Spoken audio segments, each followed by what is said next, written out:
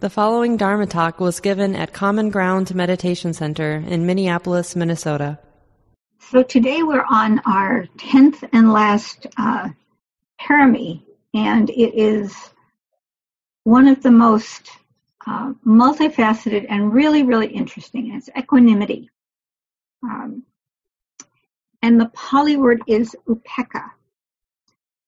And it's translated equanimity. People also talk about it as composure, impartiality, balance, resilience. Those are all some aspects of equanimity. Equanimity, interestingly, it comes up in a number of places in the Dharma. It's not only one of the 10 Paramis, but it's also one of the Brahma Viharas, which are the states of mind that the Buddha said, one of these states is always available to us, either loving kindness, which is, that sort of friendly, benevolent response to the world, compassion, which is the recognition of suffering and the very wholesome desire to alleviate it, sympathetic joy, which is gladness in the good fortune of others, and then the last is equanimity. And equanimity is that state of being unshaken by the winds of the world. And it's interesting that in the Theravadan Vipassana tradition, equanimity is the last of the Brahma Viharas to be taught, because it's often regarded as it's something that you acquire with spiritual maturity. It's something that takes quite a while to develop. And I don't know if any of you have ever heard the phrase that here's sometimes in Dharma circles that, spiritual maturity is giving up all hope of a better past. So, equanimity is this ability to be with how things are. Interestingly, in the Tibetan tradition, as I understand it, and for those of you who've practiced, you can correct me because this is book knowledge, not personal knowledge. But I understand in the Tibetan tradition, sometimes equanimity is taught first as the ground in which all the other states can arrive. But equanimity has a pretty obvious far enemy. In the Brahma Viharas, you talk about the quality that is the opposite of the virtue or state of mind, and then the near enemy is the one that sort of looks like it, but isn't it really? And the far enemy, of course, to equanimity is reactivity. It's that sense of being overwhelmed, or it could be any sort of extreme state, even an extreme state of grief, an extreme state of despair, of anger. It's that sort of very, very reactive extreme. And one way equanimity is sometimes characterized is not falling to either extremes, that equanimity is always kind of balanced in the middle, doesn't fall to extremes. So the far enemy is pretty clear. And the near enemy is indifference. What seems to be equanimity, but isn't really. And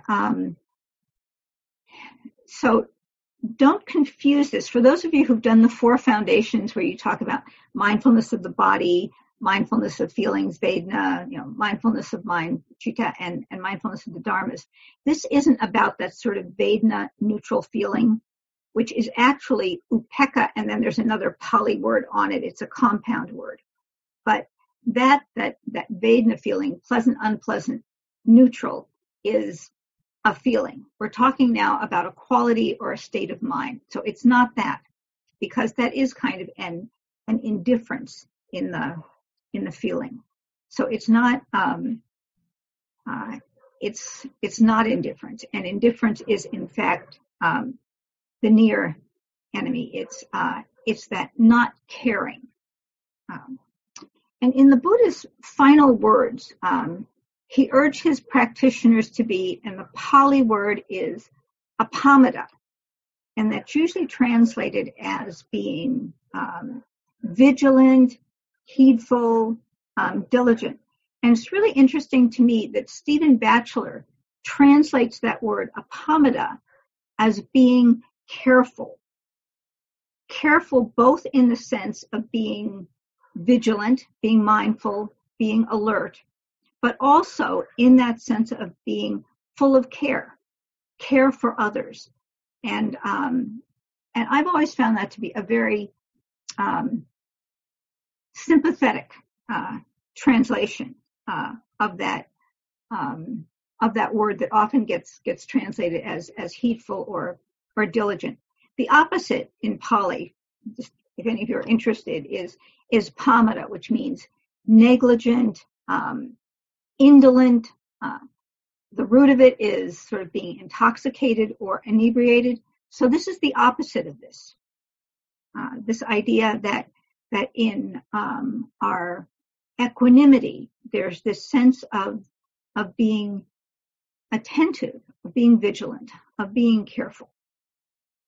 Equanimity is sometimes likened to bamboo as being very strong, very resilient, able to weather all kinds of storms without breaking. It's a remarkably useful, resilient material that's just can bend back and forth, but it's also extremely strong for building. And many of you have probably, if you haven't been to Southeast Asia, you've probably seen photographs that all the scaffolding is made out of bamboo. It's an extremely strong, resilient, useful material, and that's often what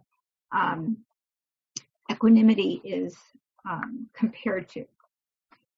It's the ability to be with things as they have come to be. Usually, when we're talking about being mindful, we're saying, mindful to be with things as they are.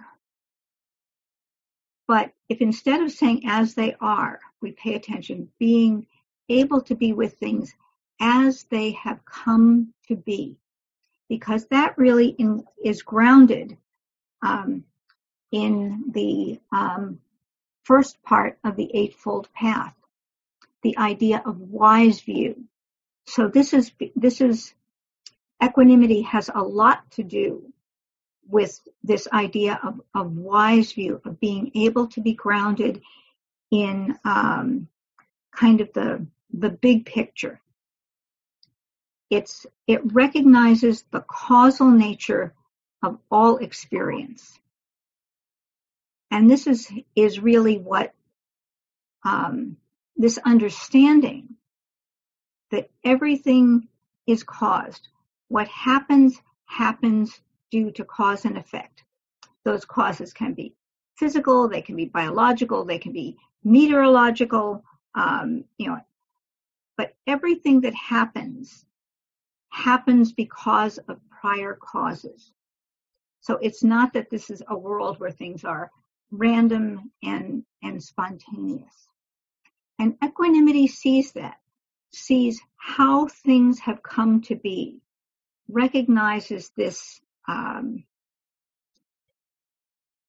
important progression of causes, and often seeks to understand that.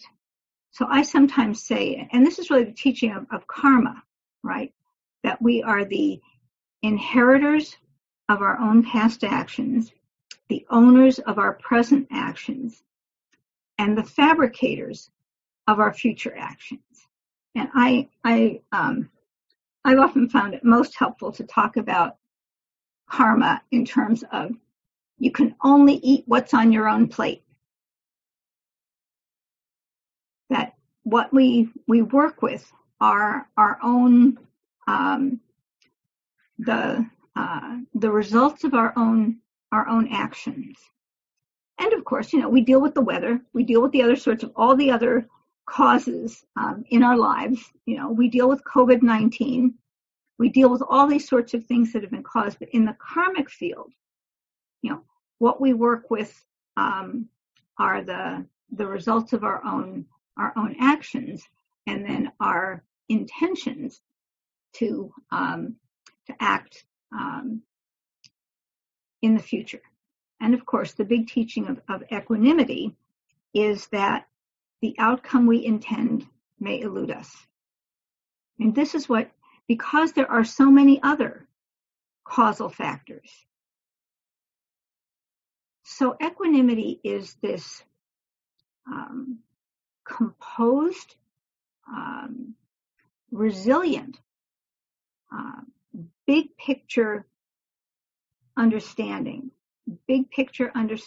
of impermanence. Everything that arises will pass away. Everything is impermanent. All of our experience is imperfect. Right? The dukkha, everything's imperfect, and everything is impersonal. It's sort of the impersonality of phenomena. So we can talk about kind of our pandemic here, and that we're all in our own way struggling with how do we live our lives in these situations. Not a situation that we personally caused, not this is how things have come to be. So how do we work skillfully with that, making the best choices we can without any guarantee about an outcome? How do we bring our practice to that?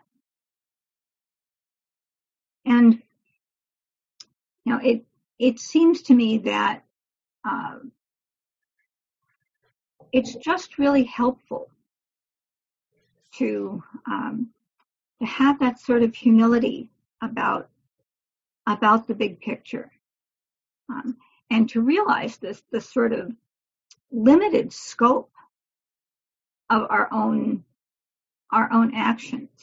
I was talking with a friend of mine who's also a mother. I'm a mom. I'm a grandmother, and a friend who's a mom, and talking about our adult children, and just saying, that we have such limited agency. And even when they were children, when they were tiny children,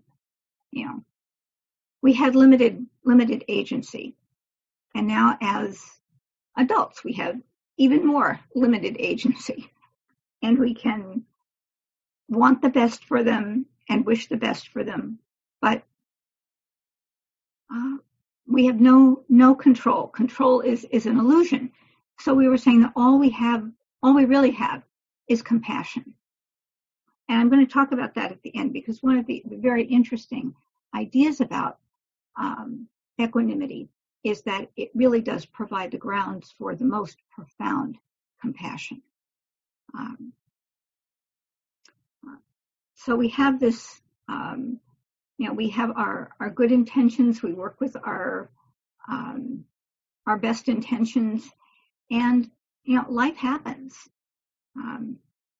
and COVID comes, and we don't go on retreat, and we don't have this job, and things are just as they have come to be, and we can understand how they've come to be, and we might even say that in some ways our lifestyle may have, in some small way contributed to this, because the suggestion is, with many of the zoonotic diseases that come from animals into us, that what happens is that the viremium, the kind of place where it is, gets disturbed by human beings entering into that habitat.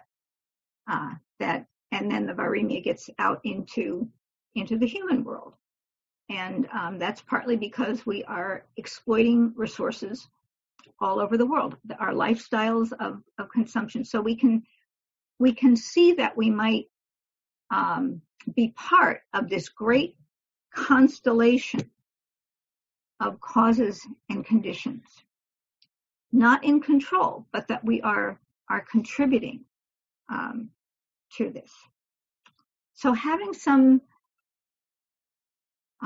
maturity about our situation, and not being overly, not being reactive at all. It's overly reactive, but the sort of hissy fits that people are having about other people not being masked. You might request that they put on a mask, but it's kind of out of your control whether they do it or not. And so this has been really a wonderful platform for practice. I want to tell you, though, I have two little things before we get into a discussion.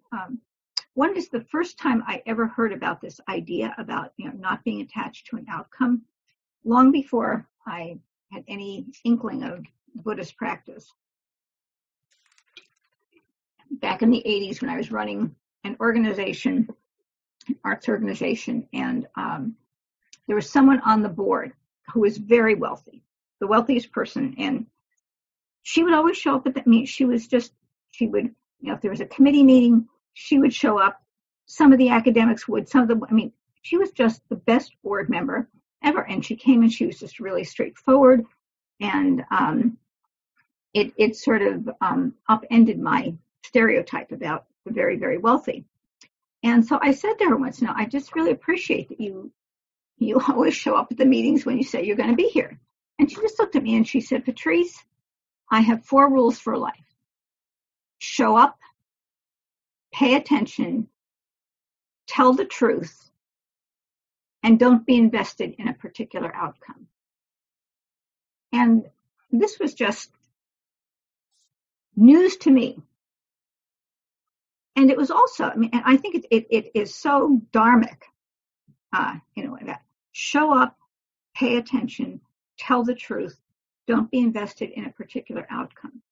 And I also started using that I was involved with a lot of organizations, and I realized sometimes I just wouldn't show up.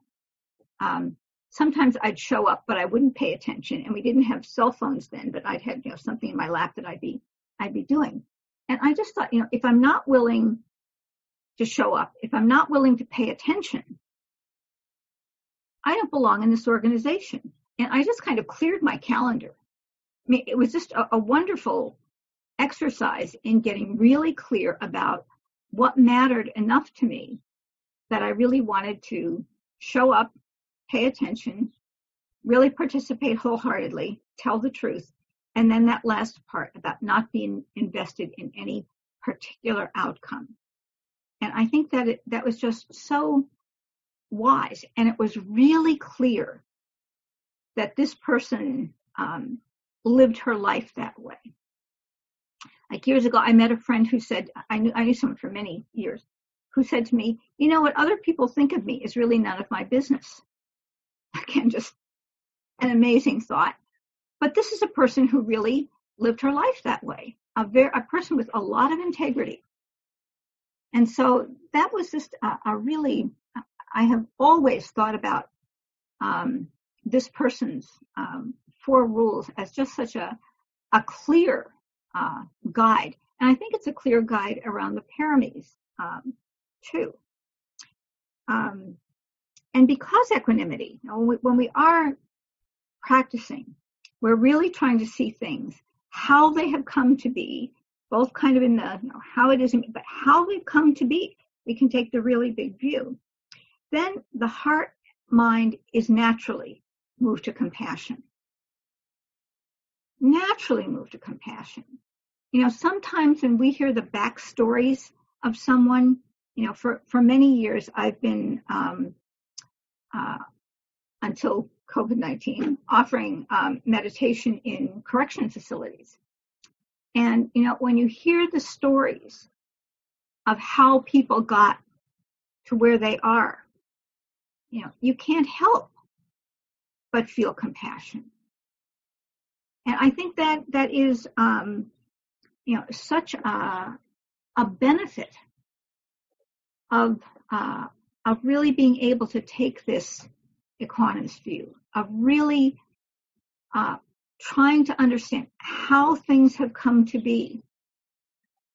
And in some of our, it's certainly been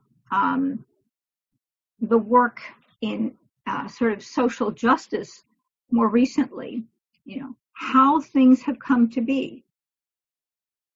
Well, why do we have a police force? Well, it started with having a force for people to capture enslaved people that escaped.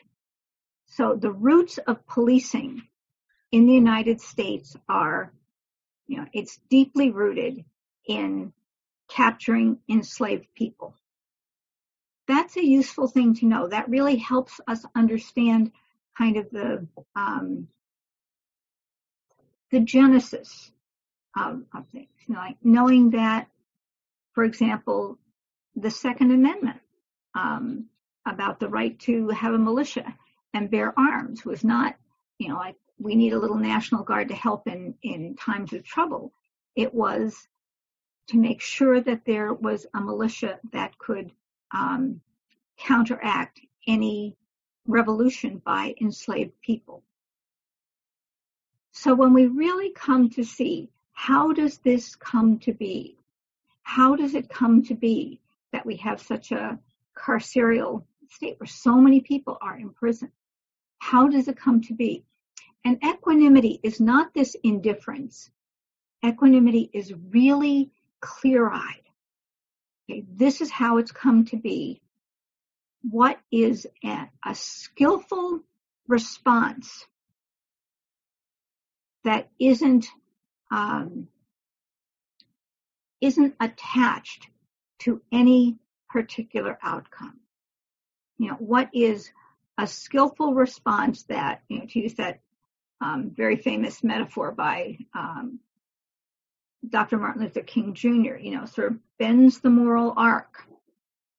We often, Steve Armstrong, one of my beloved Dharma teachers, used to say that, when you're about to do something, just ask yourself, is this in alignment with my highest aspirations? And sort of that's what we do. We aim toward our highest aspirations, our wholesome goals, and practicing all of these beautiful paramis. Certainly this kind of amazing, wholesome practice about living with integrity. That's all been about developing integrity. So it really, really helps us to respond more skillfully in these sorts of difficult situations, whether they're difficult situations, with our family members, with our sangha, with our, in whatever sort of system we're embedded, being able to see clearly, this is how things have come to be, and understanding when possible how things have come, how to get this way, but understand how it has come to be.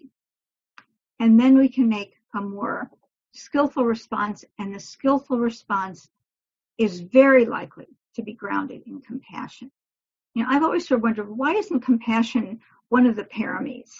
And I've heard people say, well, it kind of undergirds all of the paramis.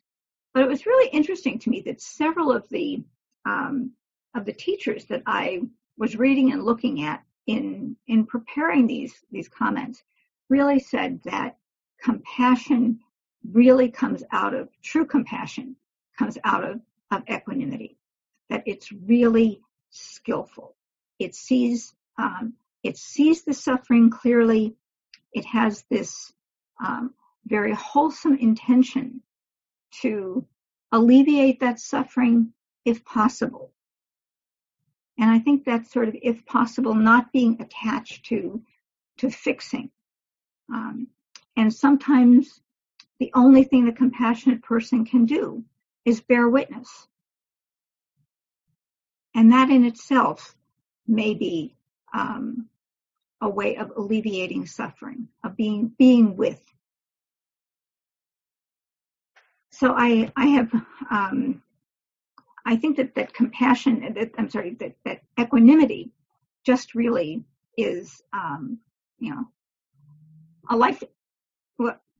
a lifetime practice for, see if I can get in here again. I don't know if,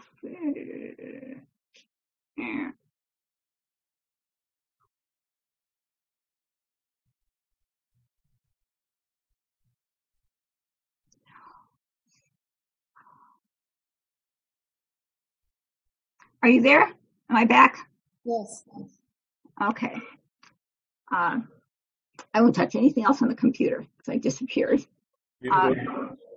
So it just seems so that in this time when resilience is so important, when it's so important for us to treat each other and ourselves, treat each other with kindness and clarity, that this is just a really worthy aspiration to become more equanimous, just more.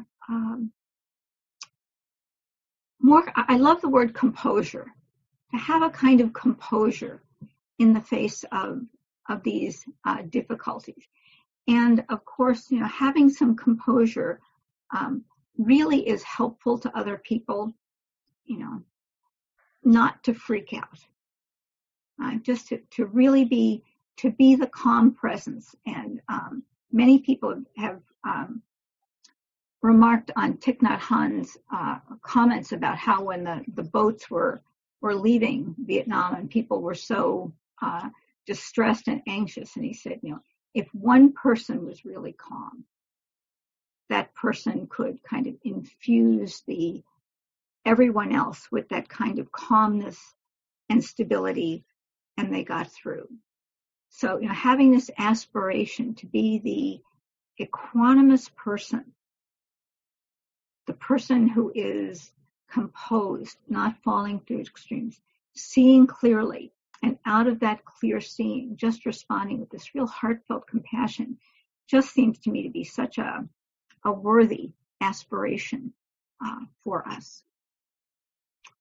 So with that, I would be eager to hear your comments, responses, experiences, and just unmute yourself and jump in.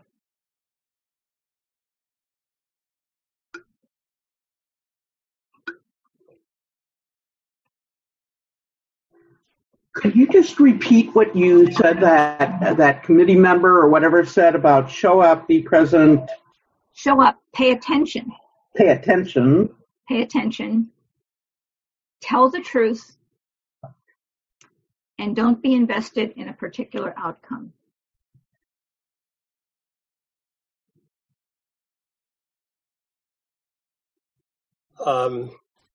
You're mentioning working with incarcerated people. I have a sort of uncle by friendship. My best friend growing up, his uncle Roy was a corrections officer, and this was in the 60s. So he got caught up in a very major riot at Rikers Island, and because he is the person he is, he was protected by certain numbers of prisoners. So they held him safe from anything that was happening around them. And he's written this book called Making the Right Moves, which I begun to read, and I realized, I remember when this happened.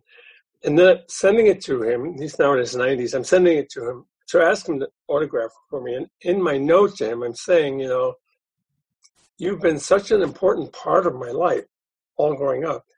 Because I had forgotten those memories, but they wouldn't tell his mother was still alive. They wouldn't tell her anything that was going on.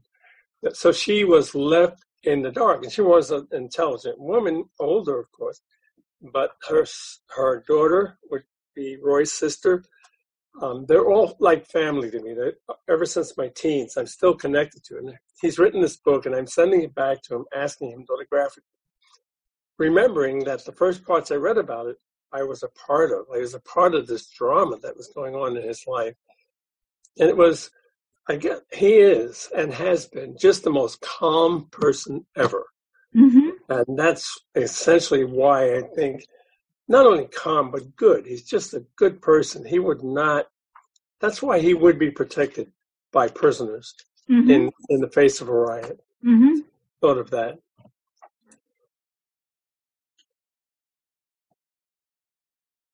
Hi, everyone. I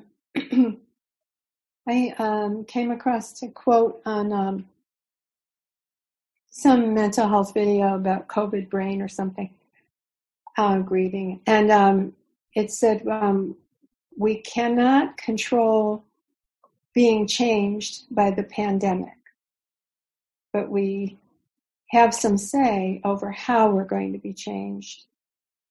And that just, when you were just talking about the conditions, causes and conditions, and I found that really liberating. And then I have a question about equanimity. Well, I guess too. It seems tonight that you're focusing more on being pushed around by more afflictive side of experience, but it does include also being pushed around by pleasant, right? I mean, overexcitement, like, because I feel myself, it's late in my practice, but I'm really seeing the dukkha of, I'm going along, could be neutral, it could be whatever, and then I get a little hit, something, it's almost like the fish coming to the surface for food. The whole system kind of goes like, and it feels really nice, but then there's also this part that's, now it's kind of off. It has to be restored. It has to come back to calm or to sort of equilibrium. Equilibrium or neutrality or whatever. And I want, the pleasant, lovely, but there's something a little extra there that kind of, that goes. So am I on the right track? Right. Okay. So the classic equanimity story that I didn't tell because I wasn't sure there was time is a Chinese Chan story. And it's the story of a farmer who has this wonderful, beautiful stallion. And the stallion runs off and everyone says, villagers say, oh, what a shame. And the farmer says, well, we'll see. And the horse comes back and he brings 3 or 4 mares with him. And everyone says, oh, that's so fortunate. What good luck. And the farmer says, well, we'll see. And then the farmer's son tries to get the new horses to submit to the saddle and bridle, and they throw him off, breaks his leg, and and he can't help out them with the farm. Well, what a misfortune, again, we'll see. And then the emperor's people come by and they're drafting young men to go in the army. And so, of course, the farmer's son can't be drafted because he's got a broken leg. So, and the story, iteration after iteration. Yeah. So no matter what happens, we don't know what is going to happen next. So the idea when, we're really exuberant, and the Buddha, I mentioned that word, pamada, the sort of inebriation. The Buddha has this very interesting sutra where he talks about intoxicated by vitality. People don't think that they're ever going to die. Intoxicated by good health, and all these sorts of intoxicated by youth, and uses that word. So when things are really good. I mean, when I grew up, when something good happened, I would say to myself, okay, wait for the other shoe to drop. And I never completely enjoyed it. And I don't do that anymore. But, I think a lot of people go through their lives thinking, if something good's going to happen, it's just setting me up for a terrible fall. I'm actually much more equanimous. When something good happens, I really enjoy it, and I really note how impermanent this is going to be. And when we're really exuberant like that, kind of giddy with happiness, it really is a feeling like intoxication. If we bring mindfulness to it, that giddy euphoria is, we may think it's a pleasant feeling, but if we bring mindfulness to that sort of giddiness, it's often really not. It feels a little out of control. Agitating, right? Yeah. Fuzzy. So, there is that sense of, not being, good things happen and bad things happen. And we just, what we know is that everything is impermanent. Well, I thought of this a lot in terms of even the concept of white privilege, the word privilege or unearned advantage. The question, is it really? I mean, there's material advantage and power and all that, but is that in a spiritual sense really an advantage? Because it doesn't it doesn't impel one to seek, right? That kind of advantage can lead to complacency. And for those of you who've listened to Shelley's wonderful talk that was on the 10% happier, I mean, she does talk about how, sort of living in a sort of white privilege enclave, how there were very warm, deep cultural sorts of relationships that she really missed out on, that we do miss out on. So I think you're right on there. I'm kind of a beginner, and I just had a question. I so aspire to equanimity, Mm-hmm. but fail miserably often, and don't know how to frame that in my practice and in my life, and just trying to move forward with all this. When you have failures, I don't know if you have anything to say or offer. I hope this will be useful, but I think often that that we can first of all just take really appreciate our good intentions, really appreciate the intentions that we have. And then I think that the response always when we have a lot of reactivity, when we're not being equanimous, it's to have compassion for the reactivity, because that's suffering. So self-compassion, I think, is the appropriate response over and over and over again when we disappoint ourselves and we don't live up to our own expectations, to really look at our good intentions, to realize how hard it is to undo all this conditioning that we've had that really encourages us to be sort of living in extremes. I mean, it's part of our consumer culture that we're always kind of egged on to the next thing, and it's just a very stimulative culture. So if you can have self-compassion in that, to realize that this is really hard to do, first of all, and to realize that lots of other humans struggle with this very same thing, just like yourself, and feel that sort of that you would be completely understood.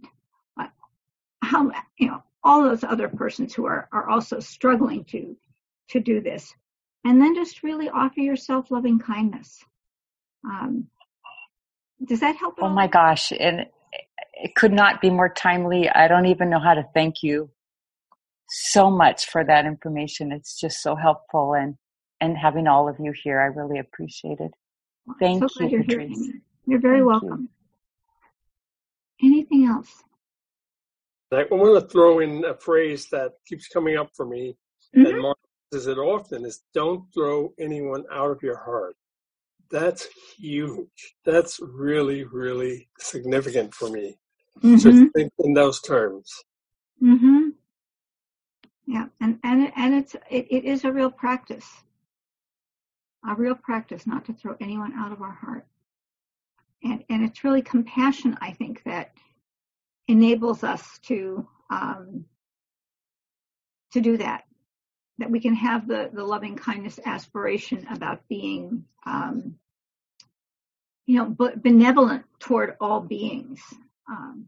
But some of the beings commit so much harm that it's only by having that compassion for the sort of suffering that brought them to that place.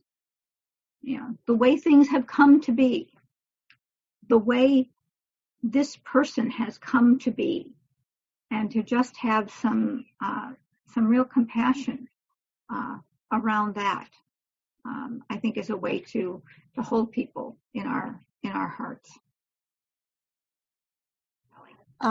Yeah, thank you so much for that. Equanimity is, it's kind of been on my mind a lot because, I'm kind of struggling with it. I think that I know that I had expectations without conscious expectation that all of this around the pandemic would be better at a certain point. Somehow that was my expectation. And as you know, in some of I'm in a southern state in Florida, and as you know, and I've just noticed in the last couple of weeks, as things have gotten worse in Florida, I'm noticing there is just no hope of equanimity right now. I mean, just to hear that, it's like, okay, I have this practice. I can work on it. What you said was really helpful, just about, that self-compassion, that I am so reactive to everything. And then I'm struggling so much with this, and that we all are, and just, to kind of hold that. And that's very, very helpful because, I'm just feeling like, oh my God, all of that, like the agitation is like, all right, settle down. And that's why I think really equanimity is seen as the last of the Brahma Viharas, that it really is the most difficult of all of them to really have that as a refuge. The Buddha said, we can place our minds in any one of these four states, that one of them is always available. And a lot of times it's going to be self-compassion or loving kindness toward oneself, because it may be really, really hard to be equanimous. Really hard to be equanimous when we see, people suffering in a way that just seems really gratuitous out of other people's carelessness or disregard. It makes it very. It's really hard to see that, and so. We really, really work on kind of understanding how things have come to be this way. So I really want to thank you all for having participated in this and doing this. And I also want to apologize if I have done anything that has offended anyone. It was not my intention, but intention doesn't mitigate impact. So I just want to. Would be grateful to know if I have done anything that has hurt anyone in any possible way. So thank you all for participating, and may you be well and happy. And really, and let's just offer the whatever merit we've had from doing this. This practice together, whatever benefit we have, but let's just in our hearts just offer this so freely and gladly to those who have helped us along the way, those who are suffering, to beings known and unknown throughout the cosmos. May all beings be liberated. May all beings find ease. May all beings live in peace and harmony. So thank you so much. Take care. This talk, like all programs at Common Ground, is offered freely in the spirit of generosity. To learn more about Common Ground and its programs, or if you would like to donate, please visit our website, www.commongroundmeditation.org. Thank you for listening. To learn how you can support the teachers and Dharma Seed, please visit dharmaseed.org/donate.